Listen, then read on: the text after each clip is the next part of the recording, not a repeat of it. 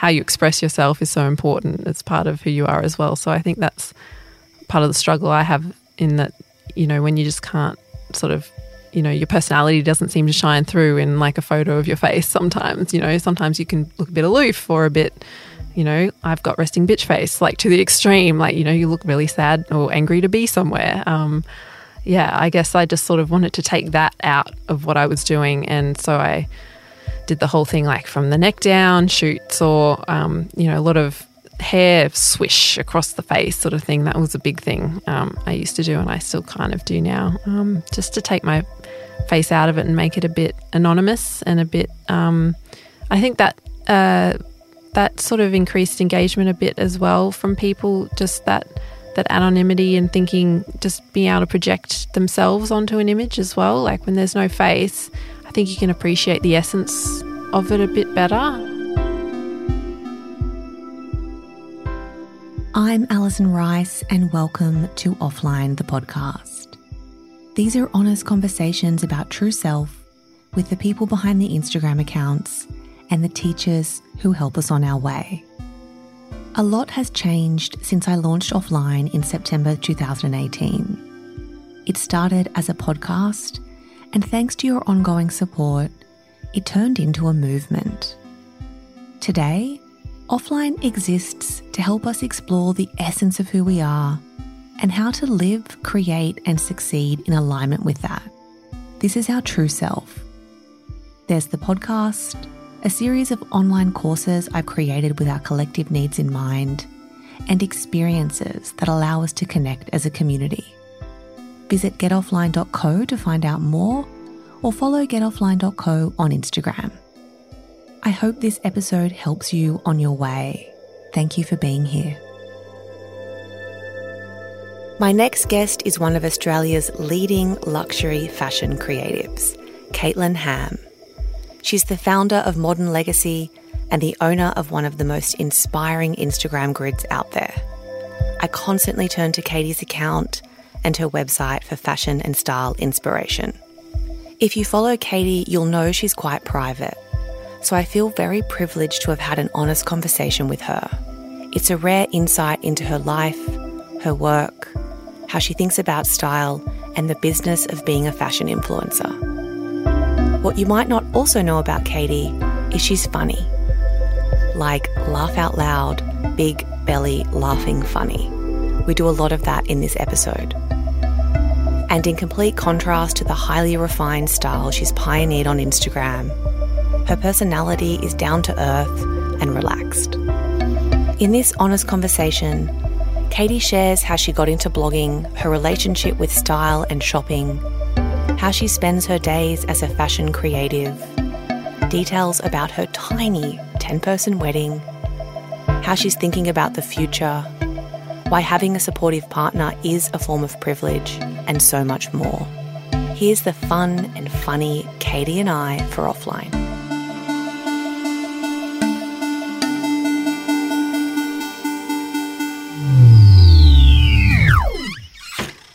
I do appreciate you sitting down with me because it was your first podcast, yes, first of all, and you don't really do interviews. No. Much. No. And there's nothing on Google about you or anything, your life, your story. So I feel a bit privileged that I get to help share some of you with the audience and hopefully your followers as well who might be interested. Yes. Yeah, I hope they will be. Yeah. So tell me, Katie or Caitlin, and why, because when you introduce yourself to my producer, you were like, Caitlin. I was like, oh. Yes. Okay, full name. It's usually Caitlin that I go by only because I suppose that's just how I identify myself. But really in my life, it's honestly 50-50. Katie or Caitlin. Mainly, I mean, the first person to probably ever call me Katie is my grandma, Mama. Good old Mama. She's on Instagram. Get out. I won't say how old she is. She'll kill me. But she's in her 80s and on Instagram and Facebook and follows me and likes my photos and all that sort of thing. Oh, it's so cute. So like long time supporter and follower. She first called me Katie, and actually had made a ring made with Katie, sort of written on it very early on. And I don't know, she calls me Katie and my sister Michelle Shelley. That's just Beautiful. who we are. But I'd say they were the only people early on she was the only person who early on called me Katie. And for some reason when I was first sort of starting out doing the blog way back then and all this sort of stuff that I'm sure we'll go into, coming up with an email that I needed to come up with, for some reason I couldn't have Modern Legacy, the name of my blog originally, as an email. And I just, for some reason I thought I'll just combine my name and the first word, modern, with it. And it was just ended up like Katie.modern. And that led to my Instagram handle, because Instagram was nothing back then. So I just made it my email. And yes. Then it all just sort of just became a thing. Like that was my name or something. Like I try to... Do people think that your last name's Modern? Yes. Yeah. And that was so embarrassing for me to think that people thought I'd made up some sort of stage name or something. I was mortified, absolutely mortified, like thinking about people in high school who must be thinking like, oh my God, like who does she think she is? Like, so mortified. It was literally just because when I started, when I was coming up with an Instagram name, Instagram was nothing. Like it was... I mean, I had no followers, obviously, when I first started, and this would have been at least 6 years ago. And I didn't think it was a thing. I just thought it had to be something you did. And just made it my email, like Katie_modern instead of Katie.modern. And then, it just stuck, because by the time you have a following, I didn't feel right sort of changing it. Yeah. But this is like the fascinating thing about building a digital brand is... There's a lot of those stories where there wasn't that much thought put into it. And it's interesting that on the back of just going, that seems like logical. Yeah. And then you can build an entire brand off that. Whereas I guess these days, are we a bit too strategic? Where it feels sometimes to me a bit contrived? Yes. Yeah, no, I definitely think so. I think so many things, especially if you're first starting out, if you overthink them, it does become contrived and unnatural. And, I think your authenticity is already suffering in that sense. Yes. And just energetically, like I think people can feel that. Yes. In a way that it's trying really hard to be something. I think the best brands almost do happen quite organically and grow quite organically, which is much the same as yours, I guess. Yeah. I think my brand especially... it was based purely on my own sort of personal taste and style from the get-go, and has always remained that way. Just so it is that natural progression and evolution, and just sort of trying to entertain myself, not anyone else. I started it to entertain myself, and I still just try to entertain myself while doing it, not really thinking about too much what other people might be thinking. But yeah, I think that there was a period, I think, where, being an influencer or a blogger, like blogger back in the day, that was the dirty word back in the day. I know, wasn't now it? It's influencer. When people were, trying to give advice on how to become one or something, it was all about, thinking about your brand ahead of time, thinking like, what's a good name? Like, how are you going to build your brand that way? And I think immediately it just started to become so contrived, like you said, and just unnatural, and there was no authenticity there, or, nothing to base your integrity off of, in a way. Totally. There's no sense of self there if you're just trying to think about what your brand's going to look like. And should it be successful? Yeah, should it be? Yeah. How cool does this sound or not? Like I said, I've now got a bloody stage name that I didn't even intend to have, and have to say like, no, my last name's not Modern. It's actually Ham. It's like the meat. But I'm fine with it. I didn't need to get rid of it. It just what happened. Can we reverse or rewind a little bit? I'd love to learn about your upbringing and your childhood. I don't have an incredible memory of mine, and so it's been an interesting thing for me to ask other women, especially. That's I interesting. don't know why. Yeah. I don't know whether it was like, I don't know. Like I honestly, I think back and I probably have about 10 memories in my mind. That's really interesting. And I don't know whether, I mean, nothing super traumatic happened, so it's not like I've suppressed it to a point where I can't access it. I don't know. I was very internal, so it could be that I was doing a lot of thinking on the inside and feeling, but not a lot of experiencing. Yes. And being in the moment. But what was your upbringing like, and what were you like as a kid? I have very, very fond memories of my upbringing, and I'm somewhat the opposite. I remember everything almost, or at least I think I do. I haven't, like, my poor husband suffers because I have a memory like an elephant. I will, as you know, if that rumor is true, I will just remember everything. And I remember having such just a really happy childhood. I suppose we were, typical sort of middle class family. I grew up in Toowoomba in Queensland, which is like sort of a big-ish country town, but still a country town. And it was my mum and dad and my little sister, Michelle. She's only about 2 years younger than me, so we were quite pretty close in age. And we grew up very close as well. So we did spend a lot of time together.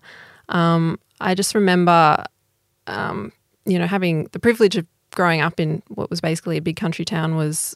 We just spent all day like playing in the yard at our friends' places, like, riding our bikes in the street, walking to the corner store, walking to parks, like all alone, like, as children. Yes. Spent a lot of time in the pool. The amount of time I've spent in chlorinated water, I'm surprised that, I don't know, I haven't got webbed feet, but I'm a bit of a water baby. But and I even recall, because I was thinking back to it, and I even recall our parents used to drop my sister and I off when we were like maybe 8 and 10, respectively, to the local community pool and just leave us there to swim. Isn't this wild? Yeah. And I was like, that's ludicrous. We could have drowned. Anything could have happened to us. But we were absolutely fine. Like we would spend hours there, just the two of us on our own, trying to get to the bottom of the 4-metre deep lap pool, which seemed very extreme at the time. And it was when you think about it. But honestly, I think so early on, my mum in particular instilled in both my sister and I just a sense of assertiveness and independence that meant really if anyone had tried to come bother us, especially me as the big sister, would have just stepped in and been like, no thanks, like go away, leave us alone. Not that anyone ever did, but because I guess you had that sense of safety. But thinking back that's what mum did. Well, now it's like, I just wondered, do we just have this like that hypnosis of social conditioning that would not be safe? Yeah. Like, do we know too much now? I worry for myself as a parent. I'm like, that kid's going to be glued to me. Precisely, yeah. I mean, I think probably you and I probably at our age, 30s, probably had that last little bit of a childhood that didn't have that social media, didn't have that real sense of, I think, danger that probably does, get tossed around more these days. And you just had such a sense of freedom and independence and, be able to grow on your own through your own experiences as well. And I'm like you, I worry if I, chose to have children, that they couldn't have the childhood I had. They just, how much has changed since we've grown up in the past 20 years or so. In another 10, 15 years, what's the world going to look like? And then just the pressure to come out of the womb with a following or something. You know what I mean? Yeah. I've been thinking a lot about, A, will I even announce that I'm pregnant? B, I mean, obviously it's going to be hard to hide in Yeah. the long term towards the end. Will I put the baby on Instagram? Like, I'm in this world now. I'm like, maybe I won't. Yeah. And it's absolutely nothing against anyone who does. I just think, well, wow. Like, everyone's watching, and then what will happen when my kid is 18 and they're like, what the fuck is Instagram and why am I all over it? Yeah. What were you thinking? Yeah. So maybe there's a bit of a privacy thing there for them in the long term. Like, they are choiceless Yeah. in it. Yeah. No, I think, I mean, it has gone a bit too extreme sometimes with the oversharing. I think for the sure. motherhood thing, I have a little bit of, I wouldn't be as dramatic as to say anxiety, but, you know, just with the matching linens and the whole thing as an aesthetic, like motherhood as an aesthetic. Yes. Are we losing touch with just being present mothers? Or even just, I mean, everyone can recognize that could never be the reality the entire time. So it's just, Do you reckon though? Because sometimes I wonder. no way. Yeah. If you're listening, it's not. It's not. It can't be because, no, it's not. I'm not even going to pretend that it could be. It's just like that. I think it's just one more thing that you would add to your list of having to think about aesthetically, which I personally would like to limit most of the time because life is messy and it never looks how we all wish it would look all the time. In fact, maybe 99% of the time it doesn't. But those are the best bits as well. You know, they're the funnest bits, basically. So, yeah, I'm the same. I don't think anyone will ever know if I ever do have a child. Yeah.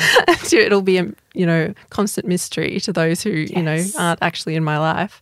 You know who did such a good job of that is Mandy Shadbolt. Yes, I was going to say. So I was like, you have children? Yeah, exactly. Yeah. What? I know, like school-age children already, really.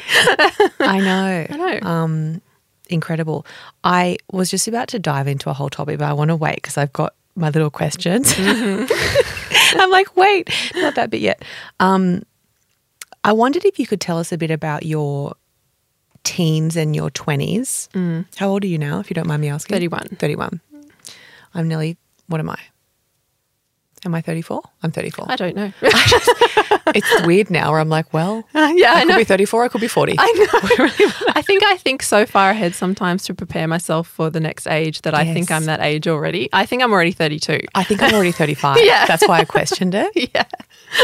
But I'm not. I have that yeah. dreaded, like, I would say probably once a week. Yeah. Someone says, oh, 35, you better get going with a baby. I'm like, I gotcha. Yeah. Loud and clear. Thanks for the reminder. Fertility falls off a cliff. I understand. Yeah. I got the memo. Love hearing it. Just keep it going. But I wondered if you could tell us a bit about your teens and your 20s, and are there any experiences that perhaps shaped you into the woman you are today? Like, I love that you were saying as a child, something as simple as being dropped off at the pool for a day gave you a sense of independence and I guess assertiveness. But, my teens and 20s were real messy. But without all of that, I would absolutely not be the Alison I am today. So what were yours like, and is there anything that comes up for you? It's actually interesting because I, just stepping one step back from my teens, my primary school years were actually some of the harder ones for me. Really? And I think it's because looking back now, I can see that I probably matured slightly earlier than a lot of my peers and my friends. And when things, it was like very much a time when, it was better to like the same things as other people, dress the same, find the same things funny, all that sort of thing. And I just guess I didn't play along with that from like quite an early age. I was always a bit of a questioner. My mum used to say every time she would ask me to do something, I would always be, but why? But why, Mum? she would be like, ugh, again. Just do it. Just do it. But she actually, to my mum's credit, she was very adamant in explaining to me every time why. You know, why. And sometimes she would say, when I would question her, she would be like, I don't actually know why you need to do that. Maybe you don't need to. I was like, oh, okay. That's cool. Yeah. So I guess from a very early age, I was like that. So primary school was a little bit hard for me, trying to fit in. And like I had a group of friends, but we clashed a lot and I felt quite on the outer a lot. So once we actually moved to Brisbane for my mum's work when I was 12, so going into high school. And my teenage years, my high school years were actually really, really positive because even at 12, I made a conscious decision. I was like, I'm going to make this better than what I've just experienced. Like I'm going to make fascinating. Yeah, more at genuine 12. friends. Yeah. Like I said, I've always been a bit of an old soul. And I think even in my childhood, I was a bit. And I was like, no, I'm going to make a conscious effort to be myself, find people who I want to hang out with, and I don't care if they're the cool group or not, basically. And so my teenage years were really quite positive. I had a large group of friends, but all very, you know, in different groups. You know, I would have my core group, but, you know, we'd, you know, sort of drift amongst everyone and everyone sort of got along, and it was actually a really positive experience. Of course, I mean, teenage awkwardness was definitely a thing. Don't get me wrong. I mean, I think I didn't even get interested in boys even until I was probably in university, like all through high school, because I never had a brother or, you know, I never really had, I went to an all-girls private school, you know, never had access to the men anyway. And I was always usually half a foot taller than most of the time anyway. So I was like, go away. And a real tomboy, like, for lack of a better word. Like, were you athletic? Yes. Yeah, okay. Yeah. But I was everything as well. I was one of those people. I was sporty as well as in the, you know, music groups like choir. I was academic as well and prefect and all that sort of thing. You know, I was that. I know you. That annoying person. No, I think that's beautifully ambitious. Yeah. But setting the bar for the rest of us. That's right. But yeah, I guess always quite multifaceted, which meant I just, like I said, drifted among a lot of groups and had diverse interests and everything. So, but yeah, very much a tomboy, was never, you know, delicate or traditionally pretty, I suppose, when I was young at all. Like I'd never really thought of myself like that, and because I wasn't what boys liked, you know. Like I said, I was half a foot taller than most of them and sporty and broad-shouldered, and, you know, I wore Canterbury shorts and a polo T-shirt with its collar I can popped. see you. Yeah. I can see you. I was that. So my teenage years, yeah, obviously had that awkwardness when you come out of them, and I guess getting towards the end, maybe year 11, 12, when I was starting to think, thinking about like, boys won't even like me. Like, you know, I'm not likable like that. And I guess you start to see your body and stuff. Yes. Like you start to really see yes yourself. Yeah. Yes. And again, having said I matured mentally earlier, I definitely matured in my body earlier as well. Like I got, you know, I grew breasts earlier than everyone else, and you know, needed a bra, you know, before everyone else. I was tall and somewhat curvy, you know, and just, I think being aware of that and that sort of think everyone else around me still looked like children. Yeah, again, it's so interesting at that age to understand the space you take up. Yes. Yeah, that's a really good way to put it. Yeah, I don't know. That just comes up for me because, so my boobs just never came. I'm actually jealous. I wish I had like none, but I know it's always what you don't have. It always. If I could have like D's, I would take them. That's what I've got. Do you want to trade? I would. Do you want this half an acre? Yes. I don't even have to wear a bra. It's embarrassing. Oh. No, it's not like Kate Moss. It's not like that. It But- constantly, like, I turn to the side. I'm like, I could be facing the back right now. You wouldn't know. You wouldn't know. But I will say, even though the boobs didn't come, my shape developed, and I definitely have found my hips earlier than, you know, my friends, and I had a lot of small friends. And I Me remember too. just kind of wanting to be smaller. Yes. Like I wanted to be petite like Yes. them Yes. and light, and I just wasn't any of those things. It's interesting that we felt that so young, you know, and then that never kind of goes away, which is the shame, because I still am aware of the space I'm taking up now. Yes. You know what I mean? Yeah. And I wish I wasn't as focused on that, but I guess it's just never left me. Yep. Maybe smaller girls don't have that feeling. Yeah, I've imagined that because every time I'm talking to someone because I'm always acutely aware of how much taller I am than someone who's particularly short, and I feel like the behemoth, you know, like, you know, who the hell is this?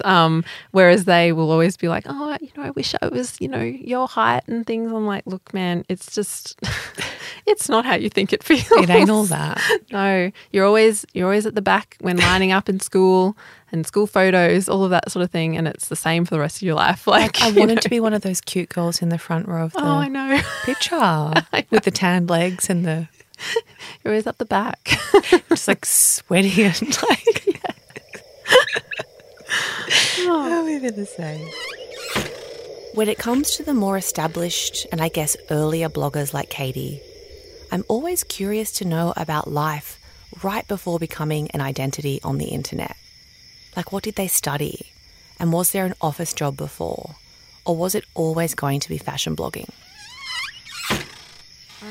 It was a bit of a crossover, I suppose. So I left school and went in to study law, and because I thought, well, I vaguely enjoyed legal studies in year 12, and you have to make a decision at about 16 what you want to study for the rest of your life. So stupid. It's ridiculously hard and pressurized. But I had a good OP as well. I don't know was what you guys have in New South Wales. Mine or was a whatever it is. So, UAI. yeah. I think it's a T something or other now. Oh yeah. It's not. Anyway, I had the scores to be able to study law, and so That's incredible. That would have been a big high score. It was an OP2, and I guess the highest you get is a 1. Yeah, wow. I was that person. But again, it was that sense of not wanting to waste that. So, you know, and I really had honestly no other idea what I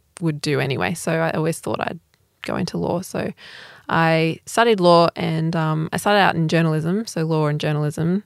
But quickly I did a year of journalism, and it just wasn't for me. We had like 80-year-old lecturers who were talking about that you could answer your phone in class if it was your source calling you about a story. And as soon as he said that, I was like, this is not for me. Like, what do you mean? Who has sources at 17? I'm just like, who are you? Oh my God. And then, but there were like serious nods around me. And I was like, okay, no, all right. So I sort of switched to arts. So it was law and arts. And it was a double degree, 5.5 years of study. So a fairly, big chunk Long of time. Yeah. Mine was 3 years. And even in the third year, I was like, oh. No, I know.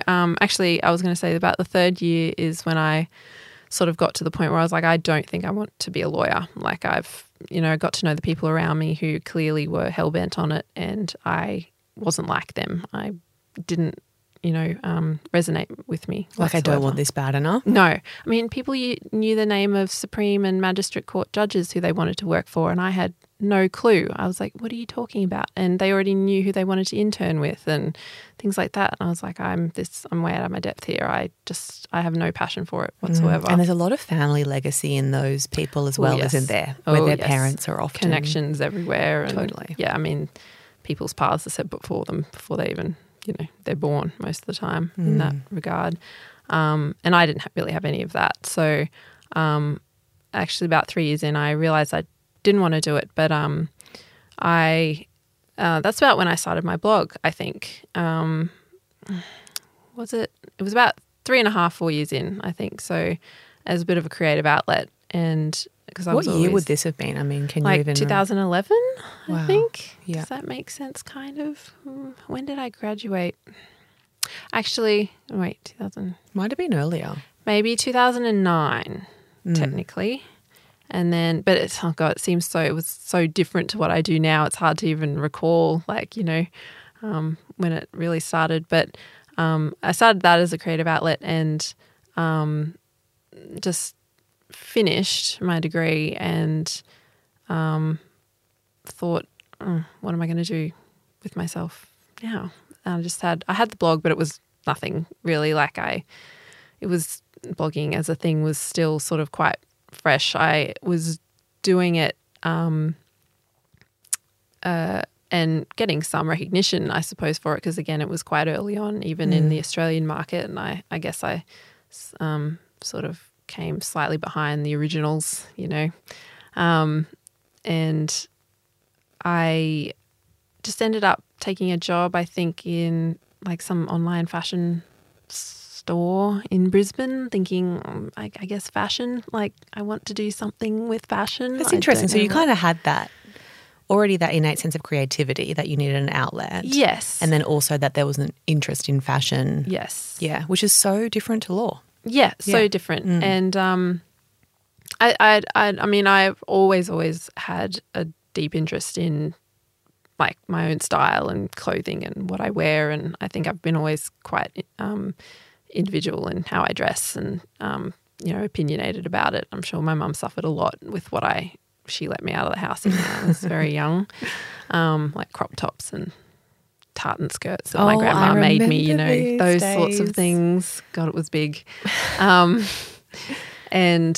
so that was always there, but I had no sense of it being something that you could study at all, even. Like if I'd wanted to do, I guess you thought you might do design and maybe that's it. Like that's probably all. Like I guess I started doing journalism thinking maybe I could go work in magazines or something, but even then when I thought, no, journalism really isn't me either. Like it's so structured and it didn't feel like there was much room. Well, there's not much room for creativity in actual journalism. Like that's probably the point. Lucky you didn't go down the magazine path. Precisely. So, it was just I finished uni and worked in like that online store, and then I moved to another one that was, quite a successful one in Brisbane. I won't name it because I actually had a really bad experience there, and that's sort of what led me to go out on my own because I had this job that I absolutely hated and felt completely directionless, thinking, how have I ended up? I've got a law degree here and an arts degree, and I'm just working in this online store in Brisbane, not really expressing myself in any way. And then I had a terrible boss and it was this awkward family situation that ran the business and all this sort of thing. And I just had to get out of there. It was like a rock bottom moment where you're like, there's nothing more I can do than just release myself from this. And that's the thing. It's like, I don't have anything else, but I can no longer stay here. Yes, exactly. And luckily my family have always been really supportive of just doing what makes you happy, basically, like not, and I actually had my partner at the time still. So he was my now husband, but he was my boyfriend back then. And we'd been together already for a couple of years and he had a nice traditional job and we were living together anyway. So I could sort of be supported by him in a way early on, which was lucky, just to be able to quit that and think, what is it I actually want to do? And I think it was my mum who just said, well, this whole blogging thing seems to be something, and Instagram was I just sort of tuned into Instagram as well.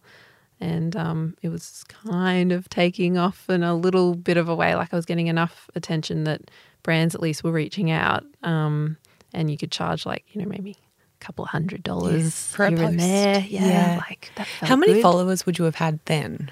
Instagram wise, maybe like 20, 30,000, which back then seemed like a lot. Oh yeah, back then. But now it just doesn't seem as much. But and I just built it really, really slowly up from there, I suppose. If I hadn't had the support of my partner and family, I wouldn't have been able to do it. I mean, I was very privileged in that sense, that I had so much support around me to be able to do it, because, I mean, I was earning in minuscule amounts and was in no way really professional about it either. But I slowly learned how to, build it up and to think about it as a brand and a business over the next few years, I suppose. So that would have been about like 2014 maybe when I finally went out on my own after just a couple of years. Yes, about 5 years ago. Yeah. Yeah. And it felt very fresh and like had no idea where it was going to go, but I just had no choice but to try.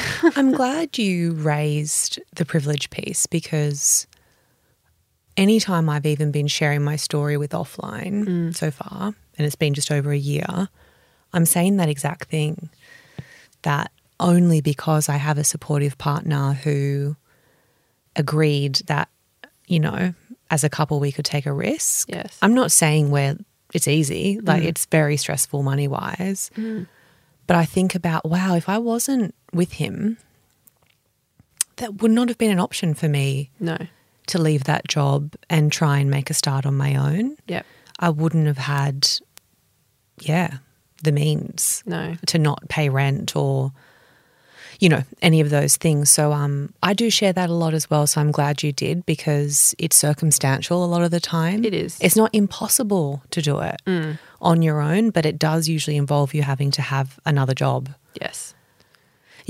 So you can at least pay your bills and get by. And we had this interesting exchange, I guess, because when I got promoted at work, he took a year and a half off because he'd been sort of doing what he was doing for 14 years in the same job and had kind of excelled professionally and was really satisfied with where he'd gotten to and just wanted some time just to sort of like take it easy. And so I was like, I'll be the breadwinner, and so did that. And then when I left work, it kind of switched back again. So it's that beautiful, and that's marriage, right? It is. It's just the pushes and pulls, and sometimes you're driving and sometimes you're not. Exactly. Yeah. Yeah, I think that's that whole thing where you and I are probably the same, where you've just sort of found your person quite early on and you were just in the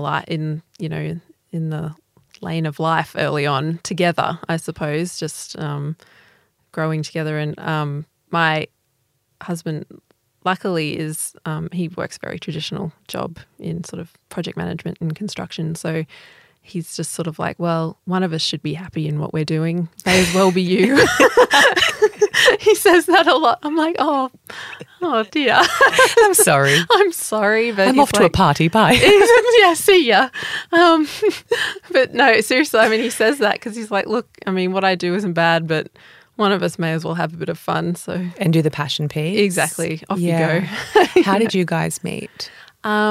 We it was when I would have been 18, 19. Yeah, just 19. How long have you been together? Well, since I was 19, so it'll be 12 years at the end of this year. Yeah. Incredible. It's a long time. That poor man. Stephen. So we met just very, I suppose, just very casually. It was at a mutual friend's birthday, 20th birthday, actually, at the Regatta in Brisbane. Very is that Flash? Place. No. It sounds kind of Flash. It wasn't. And I knew who he was. He was actually the best friend at the time of a guy who I'd sort of very casually dated very early on in university, in my first couple of months. And I knew who he was just from afar. And my 19-year-old self, being the mature person I am, was at the time, thought I was a bit annoyed at this guy who I had seen as sort of dumping me. And And I thought, well, I'm here early. I'm going to sit next to his best friend, so he has nowhere to sit. Like, ooh. What a move. Yes. It's just, real hectic. It made sense at the time, at least. Stephen was painfully shy. And all I really wanted was just someone to chat to, because I'd come out of school, like I said, not interested in boys much at all.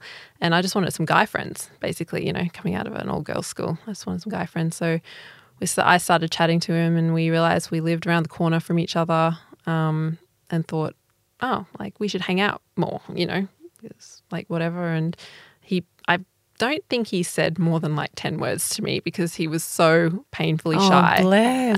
And just like, who is this person? Because I guess I was a bit more outgoing. Were you like, it's all good, I'll just do the talking? Yeah, totally. I was just like, yep. But really it started out as a conversation between just friends, and we were honestly just friends for a good 9 months after that. We just hung out with our mutual friends, went out to clubs and did all that sort of really fun stuff. Just, staying out way too late. Remember when the nights used to start at 10 p.m? Totally. I don't know now how. I'm like, you could take my right arm off. That's right. Not exactly. at all. Or if anyone's like, should we have dinner at 8? I'm like, 8 p.m. 8? It's like, I would like to We're not in finish Paris. dinner. Jesus Christ. 6:30 booking, please. Yes. I am that person as well. And then it just really, really developed naturally, because he wasn't my type, at all at the time. And we were only about just the same height, for example. I'd always wanted someone a bit taller than me, but, he was just my height. And I guess, I don't know, we just started hanging out more and more because we live around the corner from each other, as you do. And then just really, at one point we were like, oh, are we dating? Are we? And we were like, maybe we are. I don't know. We've just been attached to the hip ever since, basically. It's so nice that you've been able to grow together. Yeah. And I mean, obviously that's such an important thing, but looking back, I don't know whether I ever consciously thought about doing that. It's just happened to happen naturally. And so I can see how people can not grow together. Me too. Yeah. And you see that, obviously, but I guess I'm thankful that I didn't have to think about it too much, because it just happened to happen. But yeah, we've just sort of weathered life together in such a way that it seems so natural, and it doesn't seem like it's been 12 years, I suppose. In a way, yes, but in a way I'm just like, oh, it's just the same person who, we've luckily grown up together. And is your wedding on the internet? No. No, mine either. No. Where did you get married? I got married at Walsh Bay. You know where the Sydney Theatre Company is? Yes. Just next door to that. Yes. So we just got married out the front on the water. Oh, nice. And then we spun straight around and went into the reception. Oh, sweet. So we did some little Harbour Bridgey photos. Yeah. Which I don't like those ones. And we have a couple of photos I love, but we're just not really those posing people. So we just look like mannequins. It's quite weird. And this is the thing is we got married 6 years ago and I think about what I wore and the wedding, and I'm still in love with all of it, really, the casual nature of it, and still love my dress and everything. But there is stuff I would do differently now, and I would know what photos to get, whereas then there wasn't that standard or that bench of these are the types of wedding pictures you would get, the Instagram weddings now, where I'm like, oh, that's cool. If I had my time again, I would love. But we're going to do 10-year vow renewal. Oh, nice. And I'm going to wear the same dress. Oh, so cool. Just got to stay this size. Yeah. Only 4 more years. Well, it's good to have goals. I mean, big priorities, big goals in my life. Yeah. But I just think I'll get my shot at those pictures and all of that again. But then at the same time, I guess I'm thankful that I kept it private because now it's one of the closest, dearest things to me. Yep. And it's my own and it's his as well. So was that a conscious decision for you? When did you get married? 3 years ago now. So not that long ago. No. So we basically got married, what was it? Yeah, 2016, just because we had a window to do so, basically. I wanted to go on a honeymoon. Basically, I worked backwards. I booked this place in Puglia in Italy kind of before it was really as cool as it is now, because I always wanted to go. And I worked back from there. I was like, oh, we got to get married by about now for us to be able to go on our honeymoon, if that's all right. Which I've pre-booked. Yeah, so we kind of have to. And it wasn't, it was just quite a casual decision, I suppose, because we'd been together for 9 years by that point. And I mean, honestly, could have happily stayed unmarried, in terms of just how much thought I'd, really put into the whole thing. But I couldn't have handled I even say big wedding. I mean a normal sized wedding. So yours was small. But 10 people, I think 11 including us. Get out. Yeah. All my mother-in-law said that it's just as long as she's there, she was happy because she's Italian and quite traditional in a way. Oh, so there's probably like 200 people that weren't invited. Yes. Luckily, my husband has a twin sister who got married about a year or two previously, and she had the big Italian Catholic wedding in the big church, and all the cousins were invited and stuff. And I said, Marina, that's my mother-in-law, I said, you got your wedding, didn't you? She's like, yes. I did. I understand. I was like, you're not going to get that from me at all. So we ended up getting married on a yacht in Rose Bay, actually. So we went around the harbour in Sydney. Yeah. And I think I only had one privileged person who wasn't, well, besides the celebrant, one privileged person who wasn't family, and that was my photographer and one of my best friends, Hannah, who was a bit of a working guest. Don't get too drunk. She had a wine in one hand and the camera in the other, and just told us where to stand and took a few photos for us in exchange for nothing for really. Being there. But I, of course, wanted her there because she's a very dear person to me. So, I think she was the only non-family member there, and it was basically our parents and siblings, and that's it. That intimacy is so beautiful. Did you feel that on the day, the closeness of... Oh, yeah. I mean, it felt right. Like, it felt casual and, but yeah, intimate and just right. Neither of us, like both Steve and I are so... Steve especially is quite shy. He's come out of his shell so much, since I've met him. And I'm not naturally shy, but I also don't necessarily enjoy being the centre of attention either. And I think there's that pressure when you do get engaged or when you're thinking about your wedding, that what you create, and I think this is why we see the weddings we do these days, that it has to somehow represent how good or your relationship is, like how grand your love really is for each other. And I think I just wanted to do away with that pressure because, I mean, how can you sort of put that into an event? I don't know. I know people try, and that's why you see people spend ridiculous amounts of money. Much money. In that stage in your life where you probably should be saving a bit more than spending most of the time. And I just thought, I don't see the value in it, and I wanted it small, and I wanted it just to feel like us, and that did, luckily. But because I just felt like if I had tried to do anything else, it would have overwhelmed me and I wouldn't have found any joy in it. Yeah, and you'd never really be satisfied. No, exactly. I feel like I went small to medium, wasn't willing to invest. We both weren't. Yeah. And so I sacrificed some of those bigger things like the proper florist and the proper arch and all that stuff that you would have had to have paid Yes. Heaps of money for the sit-down dinner. I just did stand-up at tables and I just looked at the prices and I was the same. I was like, well, we just didn't actually have the money either. No. So it wasn't even an option. So ours, I think we had 70 people. I couldn't have Katie on offline and be talking about her wedding and not ask what she wore. I loved her answer and learning that even as one of the most followed high fashion influencers in the country, even she doesn't think she got it wholly right. Will we ever?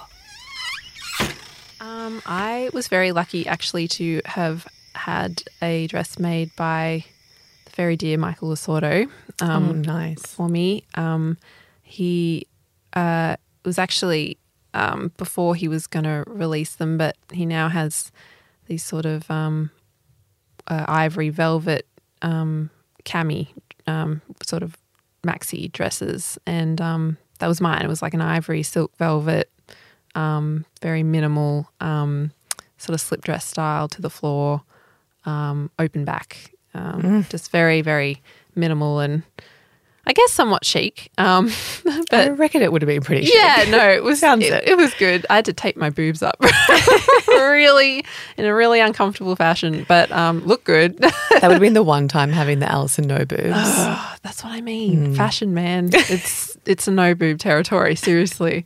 But yeah, that's what I wore. And again, because it was actually quite a chilly day, so it was in August, so out on the water, I just wore like this sort of boyfriend blazer over the top, and I think I was wearing Gucci mules underneath. So you. Because we ended up having to be barefoot anyway, which is really strange because I had always said I would have a barefoot wedding, and I always envisioned because I'd be on a beach or something like that, but turns out because we were on a very expensive yacht where you couldn't have shoes on. So I did have my barefoot wedding. It was just, on a yacht instead. And yeah, no, it was just, again, and whether I would go back and wear the same thing, I'm not sure. Really? I would wear something similar, but I think I would put a bit more thought into it than what I did because, again, I was all very last minute, counting back from the honeymoon booking. It was something that I was like pretty happy with, but of course, like Michael makes such beautiful dresses, so I probably would have always had him, like had something from him. But again, it wasn't what I would call perfect at the time, but it was still right. Yeah. And there's some beauty in that, isn't there? Like sometimes our taste levels can get so refined that we're never actually going to meet our own expectation of what perfection is. Exactly. You know, the pressure is incredible. I'd love to talk about your business. So I guess a couple of things. You've created a brand that is not reliant on your face, your Certainly voice. You have a beautiful face. I wish it involved your laugh because I'm discovering it is amazing. But your face and your voice and your private life, I guess, was that very deliberate? It was actually somewhat accidental, I suppose, because early on, it was very early in starting Instagramming mainly, I suppose, and even blogging. A lot of the images out there of people's, displaying their personal style was very much full length, top to toe, things like that. And when I started out, I guess I was sort of chained to my phone. That was pretty much my camera at the time, and I had no one to really take my photos, and no sense of self-timers or stands or anything like that. So I started to take these quite sort of detail shots, which I still do now, of sort of, I don't know, neck down to mid-thigh is what you can extend your arm to, I'd say, with a camera phone. And it just sort of, it was not the done thing at the time. I don't know, like I said, like the outfit of the days at the time were very much full length. And the oud. Yeah. I do. Do that in your head? I do. I used to say something like that as well in my head. I'm like, that's not right. That's not right at all. What does that mean? Yes, the ut.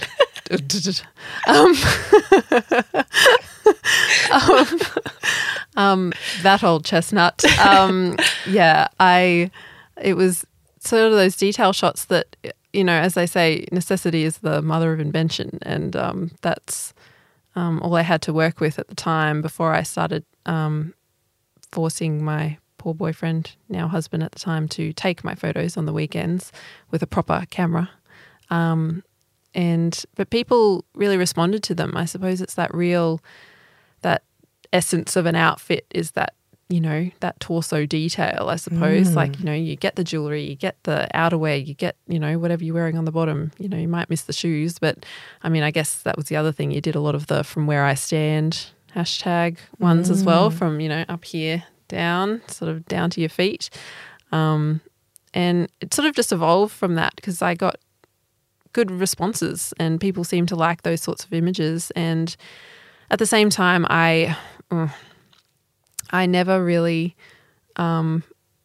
liked my face in photos, at least not in a posy sense. Like, happy to take smiley whatever's, casual ones in real life, but I just found it a bit of a hindrance every time trying to get a photo I liked of my face. I felt uncomfortable, I suppose. I just didn't naturally feel like I photographed well. And I still don't necessarily in my face. I'm perfectly happy with my face in real life, but good Lord, sometimes I see it in images and I'm like, oh, Jesus. I'm the same. And like, no comparison at all. It's like nobody's wanting to take pictures of my face. But anytime... And, if I get a beautiful person, say they want to profile me and they come to the house, I'm like, oh, here we go. Mm-hmm. Yeah. Just lots of me with my eyes shut. Yeah, exactly. I just don't feel that I have like a very photogenic selfie. Mm-hmm. And my big trick is I only take my selfies in Instagram. Yeah. Because it's a direct mirror. Yes. Of your I don't know how to explain that. In real life, yes. But what my face looks like if I take a photo on my camera, selfie, no. I know.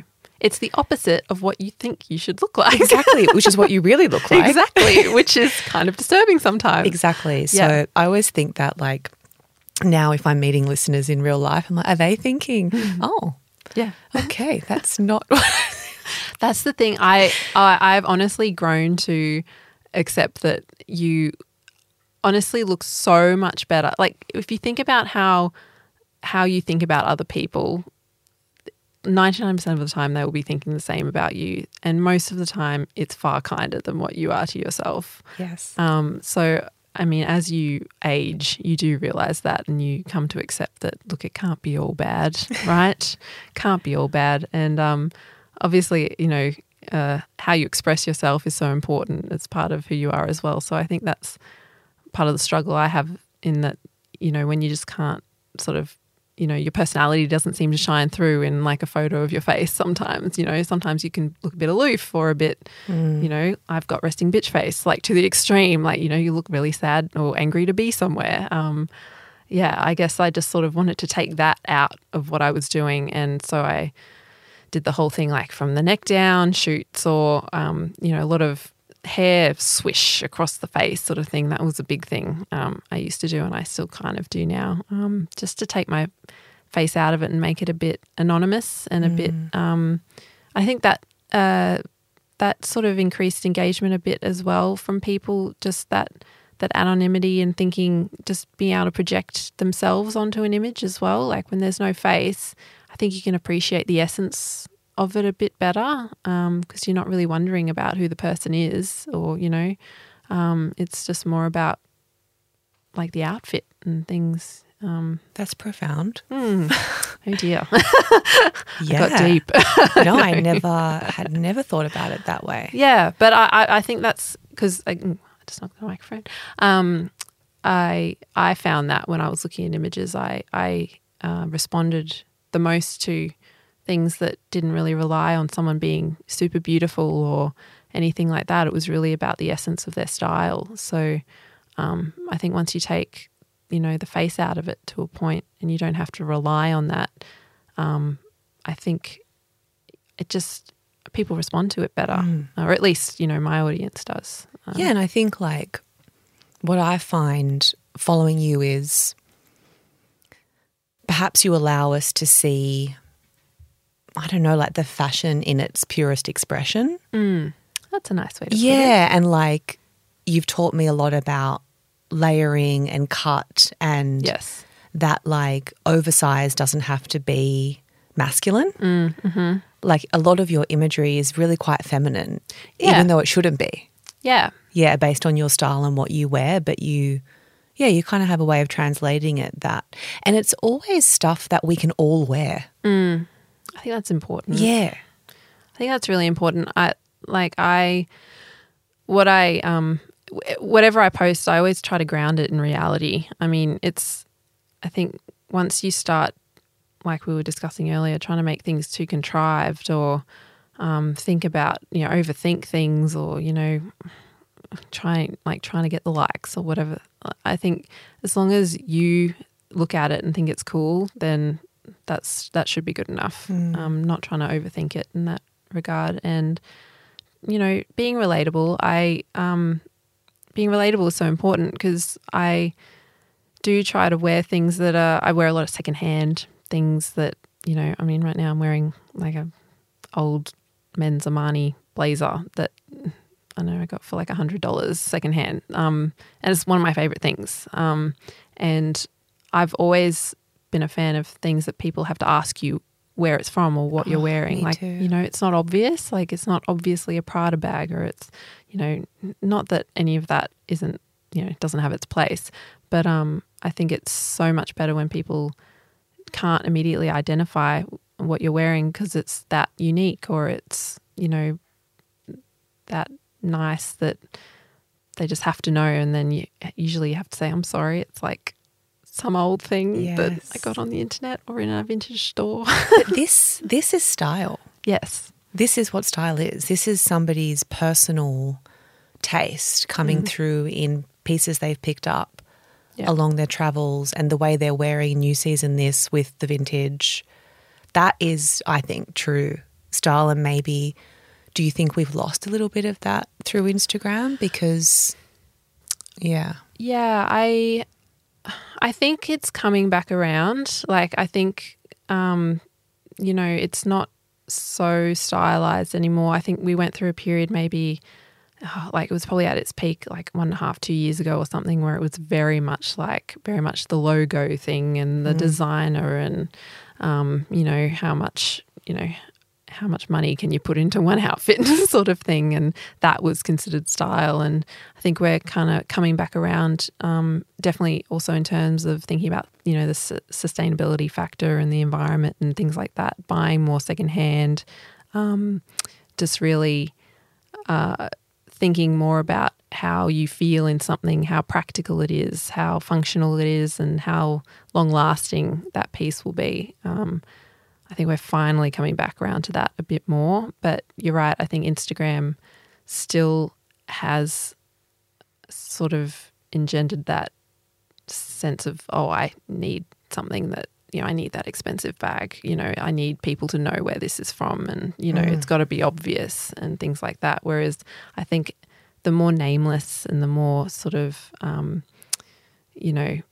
again, that anonymity as much as you can have that. Understated. Yeah, just exactly. Like whenever someone describes my style as that, I love it because you're just like, great, good. That's what I was going for. That's what I was going for. Just that real, effortless, understated sort of approach and grounded in reality always. And by that I mean also functional and practical and comfortable. Yes, and comfortable. Please. Yeah. I have to share with you that after I left work and I got to get a new story. After I left my big job, I had like this physical, what's the word, like repulsion for all of my logo stuff. Like I felt uncomfortable walking around with the bag with the logo and I was just like, oh, this is bleh. Why? And so I would wear it and turn it around. Yep. which I did most of the year until Tony bought me a Ryland bag for my birthday, which was such a beautiful treat. And now I just wear that with pride because you would have to know that's what brand it is or through Brooke maybe but it's something I get asked a lot about on the street. Is that, where'd you get your bag? And I kind of love that opportunity to have a conversation with another woman. Yeah. But I'll wear it for 10 years. Like exactly. It's so classic. But all of those logo ones, they're in my cupboard and I'm like, do I do that thing where I save it for my kid and I'll have like really cool vintage Gucci? I know. Or do I just I think we should, I guess if we can and we're privileged enough to be able to keep them. Yeah. Maybe we keep them. I've got maybe just a couple that I would probably keep just because they're just so beautiful. Just maybe this one old Gucci and just one other. But yeah, I've gotten rid of a lot of just I don't know why Prada is getting such a bad name. I do like Prada. We love you, Prada. But just I guess I had a few from them and a couple of other brands that I just didn't feel right anymore. And I Not in alignment anymore. Yeah, just I thought someone else can benefit from this. So I do look at your feed and I wonder if you spend a lot of money on stuff. Well, it's somewhat unavoidable that some money is spent, of course, but I suppose there are a few things that I really invest in. So mainly probably shoes and bags would be, and more so shoes. I don't really have that many bags, actually. I'm sure my husband would disagree, but compared to some other people perhaps. But so some money does get spent there, but a lot of the time it'll be because it'll be a birthday present or something I've really saved up for, and I've sold something else to be able to afford that. I try to have that cycle going where I need to get rid of something to be able to buy something else, because I do take really good care of my clothing as well. So I do get to pass it on to people, whether through sales or I just give it away sometimes to friends and family. So I do have that funding to be able to do that. And I do sort of justify it by saying, well, it's part of the job, Well, it is. Got to stay chic. Got to stay relevant. Got to get that bag. But I think I have really, really cut back on getting new things of late, I'd say, because I think I'm finally getting to the point where my wardrobe is really feeling like it has some real longevity to it in terms of me not changing my mind about what it is I actually like anymore. I've narrowed down the palette to a point, really gotten in touch with, what my favorite pieces are and what I do wear every day, and trying not to deviate from that too much, especially I know with what we do, it's, all those events and things like that where you feel like, oh, I need a new dress for this or whatever, and really trying not to fall into that trap because that can be really hard to try to be like, well, I don't want to wear the same thing I always wear. But at the same time, like when you walk in and you're in the black slip dress, you always look the best in the room. That's the thing. It's like...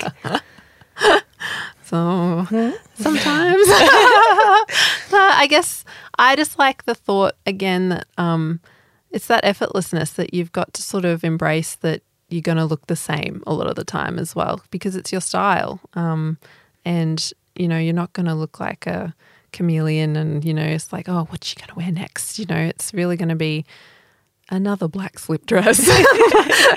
But I feel like you're reliable in that way. Yes. And I admire that in women when they're so in tune with their style that there's a consistency to it. Yeah.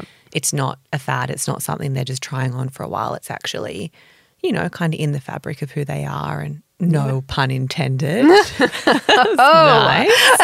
Little brain working today. I did want to briefly talk about your business, and I'm asking this question, I guess, on behalf of women who maybe want to do what you're doing, or who want to have a better understanding of fashion as a business or creativity as a business. What's the shape of your business? Is a lot of the work that you do, I often find with fashion creatives, so much of what they're doing we never see. in terms of Yes. client work and campaign work or strategy, creative strategy for clients, Totally. versus what we see on Instagram by way of sponsorships and stuff. As much as you're happy to share just the shape of what it is that you do every day. And It's very unglamorous in the day-to-day. Like, obviously, I think, you hear this story time and time again. I mean, I work from home, so I've had an office here or there, but most of the time I've just decided I just like my own company, at home, just working off my laptop. And again, I've sort of consciously, to a point, chosen not to build up any sort of sit-in team or anything like that. Like, I've never had an intern or an assistant or anything like that. I think it's because I'm just, again, that independence sort of comes in, and I don't know. I'd just never been sort of good at delegating or anything like that. It's probably something I could work on, but I just like to have total control, control freak, basically. And so I guess I feel like I have somewhat of an external team with my manager Lee, and my photographer Hannah, and my dad doing my accounting. They're all there. They're just we're not all at desks, in the day-to-day, working together in the traditional sense. But that's what I enjoy. I think I enjoy having the flexibility every day to think, okay, what is it that needs to be done today? Usually in the morning I focus on the admin, the emails or the invoicing and all that sort of thing, just tying up any loose ends. And then probably this is why, because in my house at the moment the light is best in the afternoon. So the afternoon is reserved for if I need to shoot something, or if I need to go out either with my photographer or at home, just to do a little something. And so that'll change every day, but more often than not, my days tend to look the same in that sense. And hopefully I've worked out in the morning. That's a good thing to do. I am actually quite disciplined in that sense. But my days are quite flexible. I've never been someone who needs to. I'm not a Beck, for example. Very organised. Love you, Beck. I'm not you, though. In terms of just, really having, goals necessarily every day. Like, I guess there's a checklist every day, but any goals that I have, I don't know, they're quite fluid a lot. There's, I think I've come to the point where I've built my business up so much that I'm just trying to sit in what is somewhat I would have seen a few years ago as success, I suppose. Like, nice. As best as I can envision. Like, this is enough. Yeah, for at least just for a now. minute. Yeah, I think anyone who does what we do in that, entrepreneurial spirit, say that fast 5 times because I barely got that out. We're always looking forward and trying to, push forward and think what's next. And then you just never fully appreciate that, if I look back 3 years ago, if I could never have envisioned doing what I've done in that time, like the opportunities I've gotten, the following I've sort of gained, and I would have been I would never have believed you that I could be doing what I'm doing now, but it feels so natural and normal now that you just can't recognize it unless you take a step back and try to look at that and sit in it. Yeah, that's so interesting. Yeah, because and I think it's probably, you're at that age too where you're thinking, what's the long term look like as well? And that's quite scary when you have, this business that's reliant on, a platform that's not yours. I mean, you don't own it, and you somewhat have little control about who even sees your content sometimes with algorithms and all that fun stuff. How are you thinking about that then?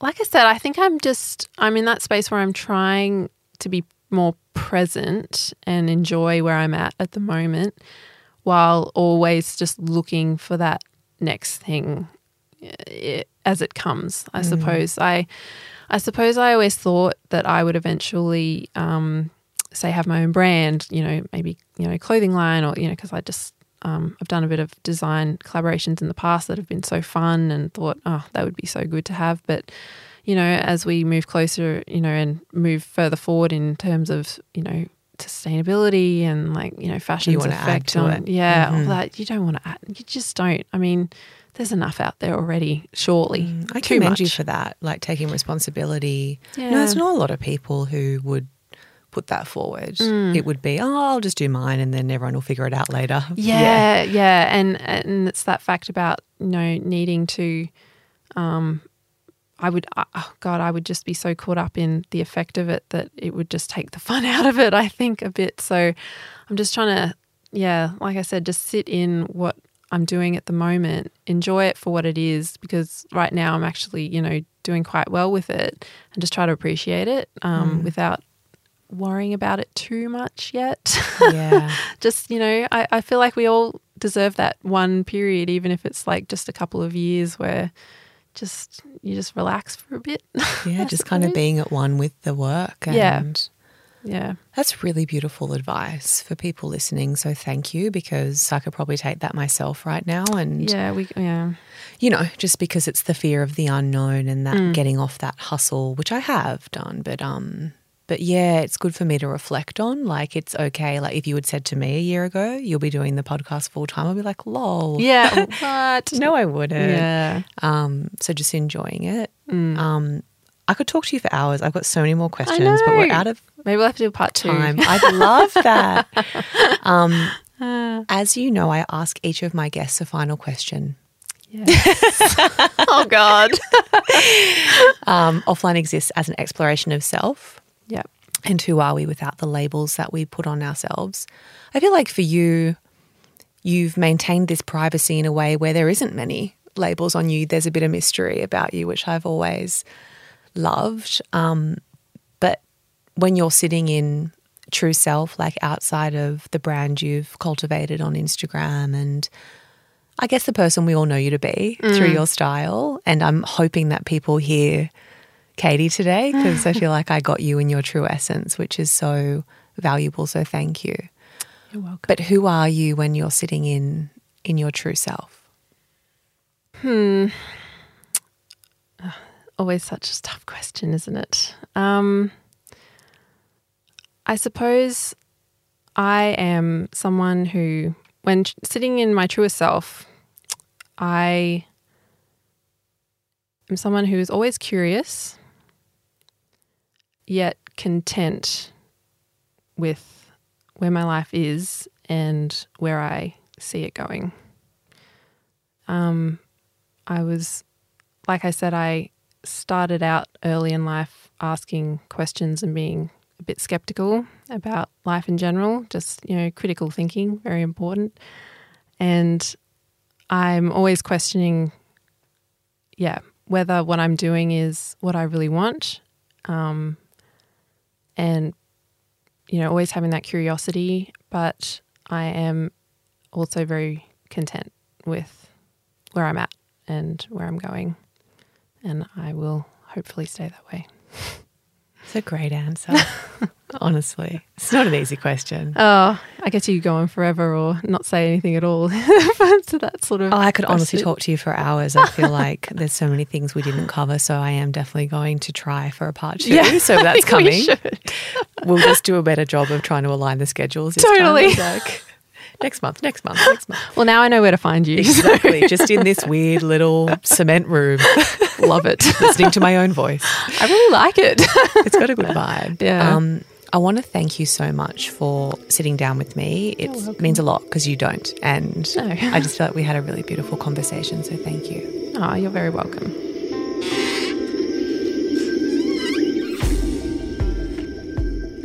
Thank you for joining us for this episode of Offline. Visit getoffline.co to explore more episodes, the online courses I've created to help you succeed consciously, and upcoming community events. Follow getoffline.co on Instagram and me. My handle is Alison Larson Rice. Lastly, if you know someone who would benefit from hearing these honest conversations, please share Offline with them.